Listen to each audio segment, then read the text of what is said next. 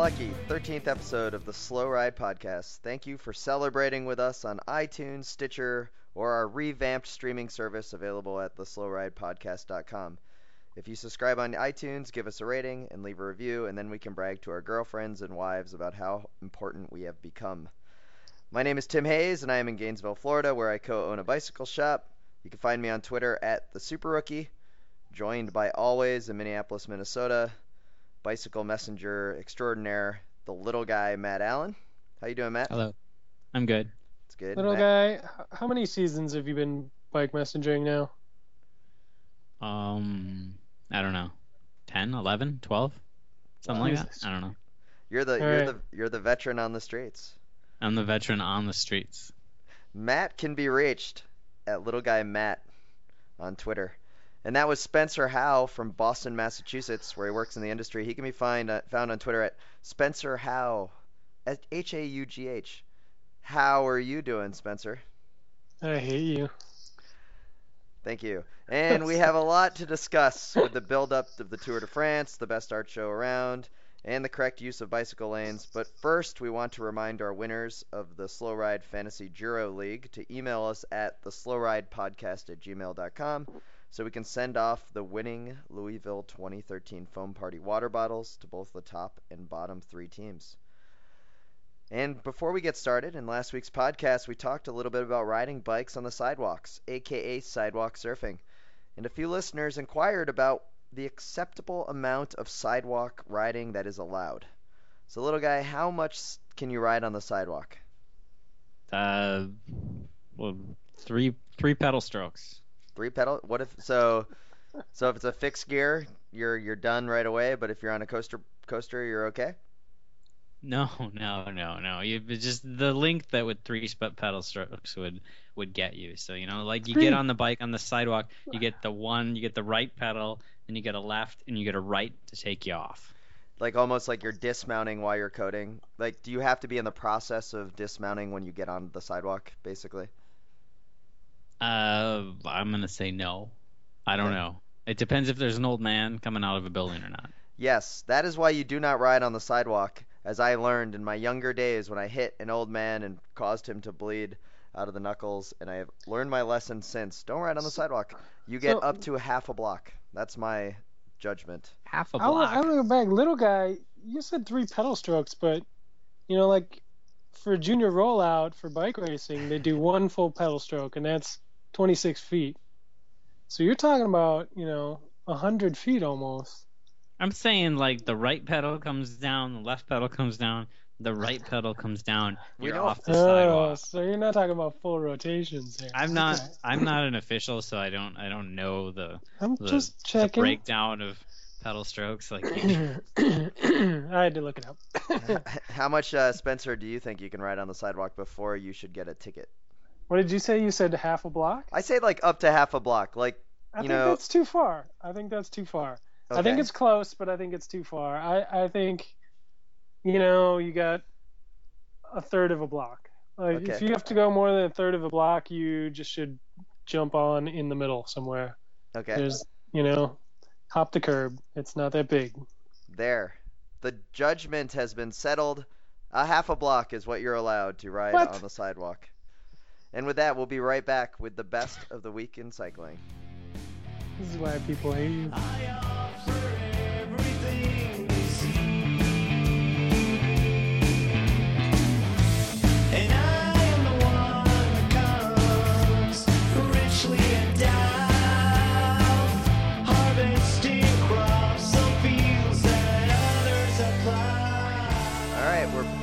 Best in the week of cycling. I've been distracted by the World Cup. My voice is a little hoarse after the United States' big win today. Is there even bike riding going on in the world? It seems kind of slow. Yes. There's kind of a lot of bike racing going on. You just missed like the greatest tour warm-up race of all time. So. What race was that? The Dolphin, a Libre. And who won it? Talansky. He speaks English, I think an American. I think he's from He's Florida. American. He is. He's from down Florida? in Miami. He's from Florida. Wow. He really goes uphill well for a guy from the flattest place on earth. Well, we do have hills in Claremont. You should see him sometime. I've been told. So yeah, with that distraction, I know there's a lot of bike racing. To me, the best thing in cycling, we didn't get to talk about it last week, is just the Art Crank poster show just happened up in Minneapolis for what seems like the 9th year, maybe 8th year of bike posters and culture coming together. Take a look, artcrank.com. See some of the awesome artwork that is screen printed onto posters. And Spencer has been in it one time. I bought a twice, buddy. Oh, that's right, twice. I got a poster from you, and then also Little Guy has been the subject of one of the posters before. Oh yeah, and, that's true. It was. So Art Crank is well known. So, all right, with that, let's go straight to Spencer, our resident artist. Spencer, what do you have for best of the week? My best of the week is how much I appreciate in-town mountain bike trails. Because I don't mountain bike all that much. I'm kind of bad at it, but it's a lot of fun, and it breaks up road training, and it breaks up, just doing your boring loops all the time. And I don't want to get in the car and pack up all my junk and like drive for an hour and do some rad trails. Like I just want to bounce off some rocks and probably fall into a tree or something. So and having that like within a half an hour ride of the house is awesome. And Boston is super lucky. I've got two in-town trails that I can ride to. In Blue Hills right by Dorchester here, and Fells on the other side of town, which is really big. I heard a rumor that it might be the biggest in-town park trail system in the U.S., but maybe that's not true. I don't know. So I didn't verify. Are these how long of I guess? So these are official mountain bike trails. So these are like legit run by the city or some kind of park service trails? See, now coming from Minneapolis, like I'm really used to the way Mork does things, and they do a really good job of keeping the trails nice and maintaining them and putting up signage and making sure everybody knows how the system works and which direction the trails go and blah blah blah. It's not like that here. They're sort of marked a little bit, and there's a whole bunch of trails that I'm not sure if they're legit or not, or if people just cut them into the woods like off of the main trails or the legit trails. And you could get lost in Fells all day. Do the trails have like cool names to them? Like, oh, this is the Tortoise Tumble, and then that over there is the Hedgehog Hustle, and or are they just kind of like, or that's like, oh, that's Dumpster Alley, and you go through that one. They probably do. I'm sure the locals know all the trail names, but there's no map with all that stuff on it. So I'm definitely a little spoiled coming from Minnesota. Yeah. But now I can ride trails almost all year long. So screw you guys. Well, I love mountain bike trails too, and almost year long for you, but for us down here where we don't have a winter, we get to ride them year round. There's 60 miles of mountain bike trails within the city limits of Gainesville, but you kind of have to know where they are. You have to ride with like the established, like the trail creators, because a lot of them are bum trails that maybe go through the University of Florida, and then you got to go do like a mile on the road before you can find the next cut in. So you kind of learn the loop. And Little Guy, you get to go ride some in-town mountain bike trails when you're at work. When I'm at work, I do. Don't you ever take like you get on the radio and you're like, hey, downtime, and you go do a couple laps at Theo Worth and then come back? Yeah, I've only once done laps of Worth at work, and that was pretty cool. I didn't actually tell anybody. It was just slow. I rode out to Worth, I did a lap, and I rode back, and it's like 45 minutes for the whole deal. Just casually ride out there, do a lap, come back.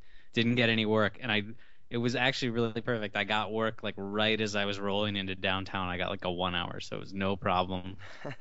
But I haven't done it since then. I would. Well, maybe you should start doing it. Maybe it's good luck. But Spencer, I totally agree with you. One of the worst things about mountain biking always seems to be that you have to drive to the trails.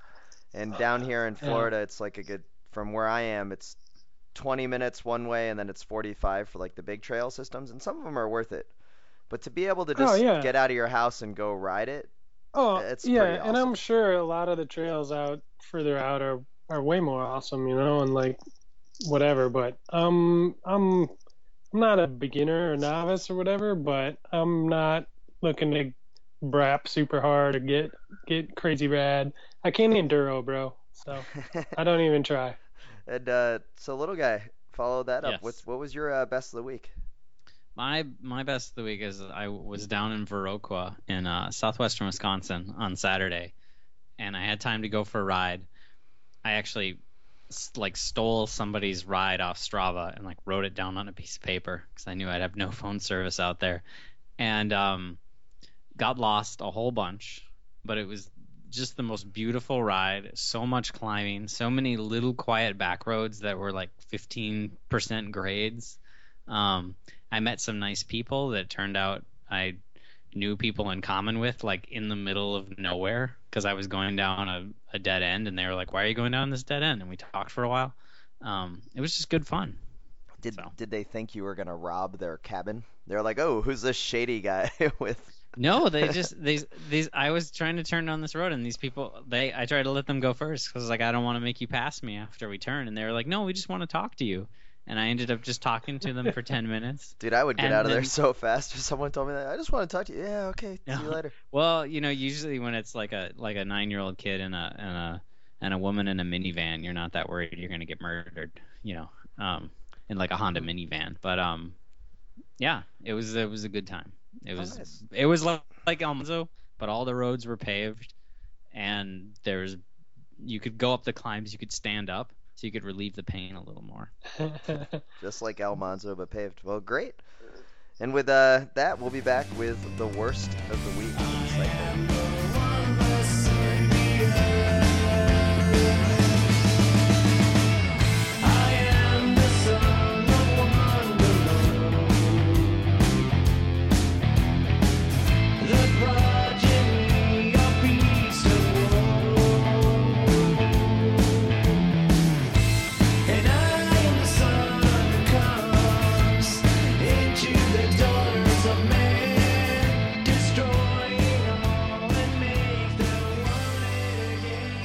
Lots of things happen in cycling, and you have to take the good and the bad. So with the worst of the week of cycling, I want to start it off with a death in the local Tucson, Arizona cycling community, but someone that has gained a lot of, aura and respect throughout the cycling world, the Gray Wolf. The Gray Wolf was a local scene superstar out there. I had heard many stories about him, and then when I finally saw a video interview with him, I realized that he is little guy in about 30 years. And with that, cool. He passed away. The story that I like to hear the most about him is that he would circle on a hill above where the big shootout ride happens in Tucson. And the shootout is it's the Hardman ride, and all the pros do it in the spring. And the Gray Wolf would wear a matching head-to-toe kit. He would have a fanny pack on the outside with a bunch of plastic bags tied to it. And he would attack over the double yellow, just kind of cause chaos. And he always drilled out the cranks on his bikes and even ran a bike without a rear brake because it weighed too much. So little guy, did you ever get to meet him or ride with him? I didn't get to meet him when I was in Tucson a couple of years ago in the winter, but I did see him kind of rolling around by himself. It was exciting, I have to say. He had style, and he had a goofy bike with no rear brake, which was kind of crazy out there with all the mountains.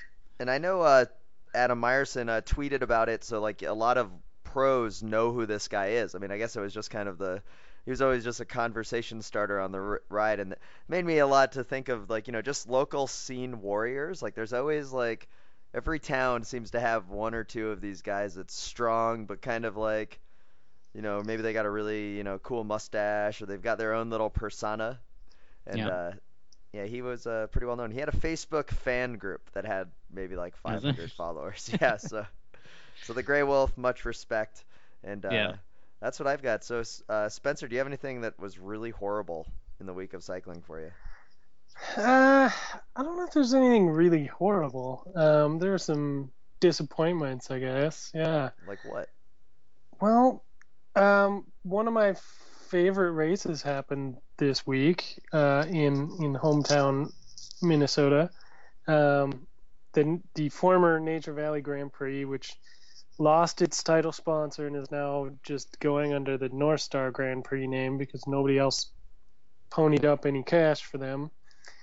And that's sad, that the bike race, because it's an awesome race. And then there just really didn't seem to be any media coverage of it. Like, I don't know, maybe their PR guy, maybe they couldn't afford him, or I don't know what, but maybe there's probably all volunteers before. Maybe that guy moved on. But, there just wasn't, I was like excited about the race. It's the first time I hadn't been in Minnesota to watch it, since, I got into bike racing, and, so it was a little bummer. Like, I was searching for results and stuff to pop up, and it just seemed to take forever. Yeah. The whole thing seemed to go down the drain this year in terms of coverage, and then also just going to their website to get results. I couldn't get them within the next morning. I still couldn't get results. And it might be their own fault. Like, they might have just done too good a job in the past. Yeah, I don't know. Like, they set me up for this expectation that results will be up that night, and that there'll be race reports sent to VeloNews like that night, or VeloNews will cover. Like, it was. Yeah, what's up with VeloNews? They didn't have anything on VeloNews. I mean, I know they've kind of scaled back their world. But... You know what I think it is? To be honest, I think a lot of the teams are just skipping the Nature Valley Grand Prix because from a logistic standpoint or actual racing, it's really not the best race, and you always hear it from a lot of the racers that they didn't like it because of the concentration of the crits, which I understand are exciting, but then forever, I mean, remember they used to run the 5 p.m. road race on a Thursday in Cannon Falls? They still do. They still do. And it was there's a lot of garbage with that race. And then the race director, I know he has his reasons for doing it the way he's doing it. He has restrictions and stuff, but the race itself it's a really weird stage race. Like, it's crit heavy, but yet the guys who do good at crits do not do well in that stage race because the road races are insanely hard too. So it's really weird. It's a strange race, and I think people, it's on the NRC calendar, so that's why people do it. You know what they have to do? Like, in my opinion, get rid of the whole stage race identity of it and just go straight Speed Week style with just 5 crits. Because while it's really cool to have the road racing, but look at what happens down in Tulsa Tough. Look at what happens in Athens with Roswell. I mean, you got Minneapolis crit. You could do that on a Friday night. You could do Saturday in downtown St. Paul, or vice versa. No one's in St. Paul on a Saturday night. And then Sunday you do Stillwater. You have 3 great races. I just, in the American consciousness, road stage races, unless it's California or elsewhere, it's not going to be exciting for people. That's just my opinion. Yeah, there's something to that. There's something to that, but we've got Dairyland did that. They're doing it the very next week, so, and they're trying to capitalize on people being in the area. Like, that makes sense, but what sponsor is going to pay all that money for a lack of coverage because there's a road race in Menominee and then Cannon Falls? Like, if I was a Fortune 500 CEO, like that will ever happen, the last thing I'd want it in just a bunch of crits where I could have a bunch of thousands of people watching. I love road racing as much as the next person, but at the end of the day, I want people to see my product, and I don't think people are seeing the product in Cannon Falls or the River Road time trial. Spare me. Well, time trials in general. Can we just agree? Well, they do, and then they do the Mercs. They do the Merc style time trial, which is all right. Yeah, I guess, but it's just a crazy race. Like it's like. Do you remember? It's not like they do one weird thing. It's like everything they do is kind of weird, and it makes Minnesota seem crazy. Well, but anyway, it's a great race. I love it. Yeah, I totally miss it too. But I want them to put the time trial up Ohio Hill back in there, because that was the best idea that me and Tim ever had, was going to LaPorte and telling him he had to put Ohio in as the time trial. So and for he did those, it. He did it. So for those that don't know, the time trial now is on the River Road. It's just a flat time trial, 5 miles. It used to be like a 6-mile time trial with an out and back, but it finished on top of like the hill that the road riders of Minneapolis, St. Paul go to, called Ohio Street. Little guy really likes it because at the bottom of the Ohio Street climb, there's a auto shop called the Toy Box, where like every now and then the garage is open, and you're like, ooh, look at the Mercedes that's in there, and little guy's like, it's all classic Mercedes. It's just amazing. Yeah. So I would ride that way even if there wasn't a good climb after. The little guy, what was bad for you? My baddest. Yeah. My worst is just that I sustained an off the bike kind of stupid injury. And what were you doing? I was just crawling. Wait, can we guess? Wait, stop. Okay. You're crawling in the back of the van, but Spencer, what was little guy getting in the back of the van? He needed some sort of tool that he needed for his pottery class that he was going to later that evening. Okay. And he injured himself getting out of the van. He fell and bruised his hip. Okay, so my guess is little guy was he was eating an apple that he pulled from the orchard previously, and it fell. Yeah, because apples are ripe now, right, Tim? The little guy, what happened? What were you getting in the back of your van again? I was reaching in the back of the van to pull the tarp that I had laying in the back out, and I slipped on the bumper, and then I fell from on top of like the bed in the back all the way down and landed on my knee on the bumper. And it really hurts. Wait, but I really hate when you injure yourself just doing regular things. You go out, you do bike races, do all kinds of crazy stuff, you don't get hurt, and then you're just like trying to grab a tarp and now you're hurt. And that's a regular thing for me, grabbing tarps. And now I'm not I haven't ridden my bike. Well, it's a good thing I had the tarp there because it's rained like 150 inches in Minnesota in the last 3 days, and the van leaked a little, but it leaked on the tarp. What van was this? Is this Spencer's van? Yeah, who else's van am I driving? So this is the van. How many vans am I borrowing right now? There's a leak in the van again? I guess. Yeah, well, it's got some weather stripping issues. It's old. So we'll be back with good news. Couple of questions to answer this week. Oh, I'm excited about this.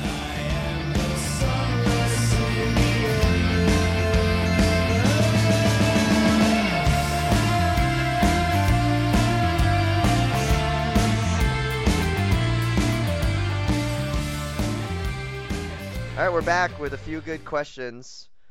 How many questions do we have? For this week's 13th edition of the Slow Ride Podcast. Once again, you can always email us at theslowridepodcast@gmail.com. If you have any questions, music requests, anything, met up with a couple of listeners today, or this weekend, at the shop. It was fantastic to hear their feedback. They said, more little guy, less Spencer. See, I always hear more little guy, less Tim and Spencer. So all I ever hear is less Tim. Nobody wants more of anything. So I will start this off, gentlemen. Oh, I actually did, in all honesty, I did get some feedback. Okay. Somebody is very upset about your pronunciation of bike race names, Tim. Wants you to go take French lessons. French lessons? So they don't like Tour de France? I don't like anything. Yeah, well, so such is my life. So 3 weeks out from the Tour de France, we have a little therapeutic use exemption drama. That is when you get a doctor's note, which allows you to use chemicals of some sort. Chris Froome reached into his back pocket and pulled out the inhaler of excitement and fired up a little good air in his lungs. I don't know how an inhaler works, but man, was he climbing well after that. So you guys have an inhaler. I don't, but I love that you think inhalers shoot air into your lungs. It's concentrated air in there, right? It's not like a CO2. It's nitrous, right? Yeah, that's why he went uphill so fast after that. Yeah. He's floating. Were you guys surprised by the amount of people that were complaining about Chris Froome with an inhaler, or were you just shocked that Oh, of course he has an inhaler. I assumed he'd have an inhaler. I'm surprised he used it mid-race. I'm not surprised about the amount of people complaining. Really? They should realize. I'm not surprised people are freaking out. I think every little thing people freak out. Do you think? I guess he's a tour contender, so people freak out. But like, yeah, who doesn't have an inhaler in the pro ranks? It's ridiculous. Do you think Alessandro Patacchi came up next to him and he said, "One less pump, like one less squirt"? Whoa, careful, only careful. three, only three. Yeah. I wonder, like, when Alessandro Patacchi got busted for doping because of too much inhaler, if it was totally because he accidentally used the inhaler. Like, he's like, "How's this work?" And then he's like, "Oh, okay." And then he took it, but there's just like a little bit too much concentration. He probably told his UCI chaperones at the anti-doping thing. He's like, "Dude, what's the big deal? It just shoots air." All right, so with that out of the way, I want to talk a little bit about bike lanes. Gentlemen, Gainesville's getting a lot of bike lanes lately, and it seems that bike lanes are, here's the little margin on the side of the road we're going to hand you, cyclists, and people just assume, oh, there's a bike lane, so you have to ride in it, or something like that. So my question to you is, what's your favorite kind of bike lane? Do you like the ones that are just in the middle of the road? Do you like kind of the protected bike lane that they have in downtown Minneapolis where the cars are parked like 6 feet away from the curb and then there's like this little strip, right? I don't think that qualifies as a protected bike lane. I think that qualifies as just a dangerous bike lane. So you're not a fan of those, little guy? No, those are terrible. There's always cars parked in them. There's always people that they're like talking to their friend and they're like about to get in their car and they step into the bike lane and then they turn and keep the conversation going because we're Minnesotans and we can't just say goodbye. We have to like say goodbye for 15 to 20 minutes. That's what this entire podcast really is. Yeah. Trying to get off the phone with each other. No, I don't like those. I think the ones they've done on Park in Portland recently are probably the best ones around here because they're away from the curb. There's like a little buffer on each side, and then there of the bike lane there's a little kind of like gray zone where nothing happens, and that's the best one. If you're gonna have a bike lane, it should have a little buffer room. But I don't like the fully separated protected ones myself either. Where there's like cones in the middle or some crap like that. That's stupid. They seem to be taking all the rage with that People for Bikes organization. They're all about what they call the green lane movement, which is the protected bike lane with like a raised curb, and it just gets people over. So you're not a fan?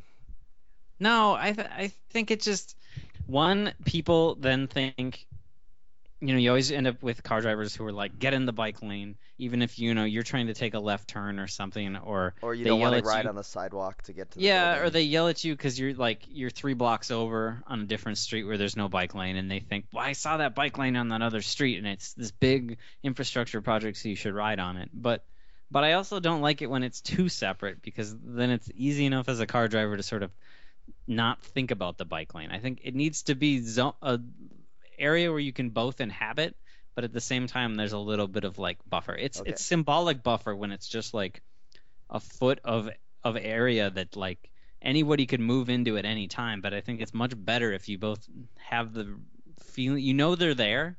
Yeah. But if there's actual physical limitation, it's like when you're driving, how often do you really think about people on the sidewalk? You don't, until suddenly one of them steps out and you hit them. Hey, I wonder what that guy's name was. So, it's like you're driving and you're not looking at the sidewalk. But when you're driving and there's a bike in a bike lane next to you that's like that you might have to go through to make a turn, or they might have to come into your lane and make a turn. Yeah. You're aware of that bike. But if somebody's in a completely separate protected thing, it's easy, I feel like, to just sort of just disregard the fact that they're there until suddenly you guys have to inhabit the same space, in which case nobody knows what to do. What do you think of bike lanes, Spencer? Are you a fan? I know Boston isn't really known for their bike lanes, so they have they have sharrows. Like, what do they got? There's a lot of sharrows here. There's some bike lanes. It's getting better. It's funny because I complain about it a lot, and then I talked to my girlfriend, and she's like, it's about 100,000 times better than it was just 5 years ago. Okay. And so I don't even know. I don't even know how bad it is, but It's funny because Boston's like number 10 or whatever on the list of best bike cities. So I guess I'm just spoiled coming from Minnesota. But I mean, if that's what number 10 is like, I don't want to know what Gainesville's like. Well, Gainesville was number 18, and then the last ranking, we dropped to 36. So what do you got? So it was pretty funny. Like I'm okay with the Sharrows as long as cars realize what they mean, which I don't think they do. If there's a bike in that lane, it's a bike lane. If there's not a bike in that lane, it's not. Makes sense, but people don't really respect that. And I kind of agree with Little Guy in a lot of ways, except for when I was actually in Mexico City for the Bike Messenger World Championships. Mexico City, I thought was going to be just a total chaos, and the little pamphlet they give us for the race was like, hey, just so you know, there are 0 laws about bikes whatsoever in Mexico. You can do whatever you want, and no one's ever going to give you a ticket or stop you for anything. You can ride the wrong way. You can do whatever you want. Like, it really doesn't matter. But if you get hit by a car, they're also not going to do anything. So, but with that in mind, I went down there, like, ready for battle. And then they have these huge, wide, like 10-foot wide, green painted, protected bike lanes that are all one direction. So they're like wide enough that, like, even though you're separated from the cars, they're like, the cars can't not notice them, and they were painted really bright, and they had like parking pylons like along them, like low little concrete things. So they weren't these big dumb plastic barrier things going on. I don't know. They were really classy. They were wide enough that like plenty of people could bike on them and get around each other and like not be stuck behind the slow moving commuters or whatever. And it was awesome. They did a really good job, and I was super stoked on those bike lanes. Wow, normally I just don't care. Like, yeah, I have to admit that I'm actually kind of surprised that Mexico City has that. That's really cool to see that infrastructure. Yeah, set up. It was rad. Now, I don't know. I wouldn't encourage people to go there on a bike vacation, but it was really nice. It was nice. I do want to close tonight's discussion with just a quote that I saw on a Facebook thread from a local racer, nice guy, who, posted a picture from 2011. He got second place in a stage race and won $2,500, which he was... That's a lot of money. That's a lot of money. And he even said, he's like, that was a lot of money, and that was for second place.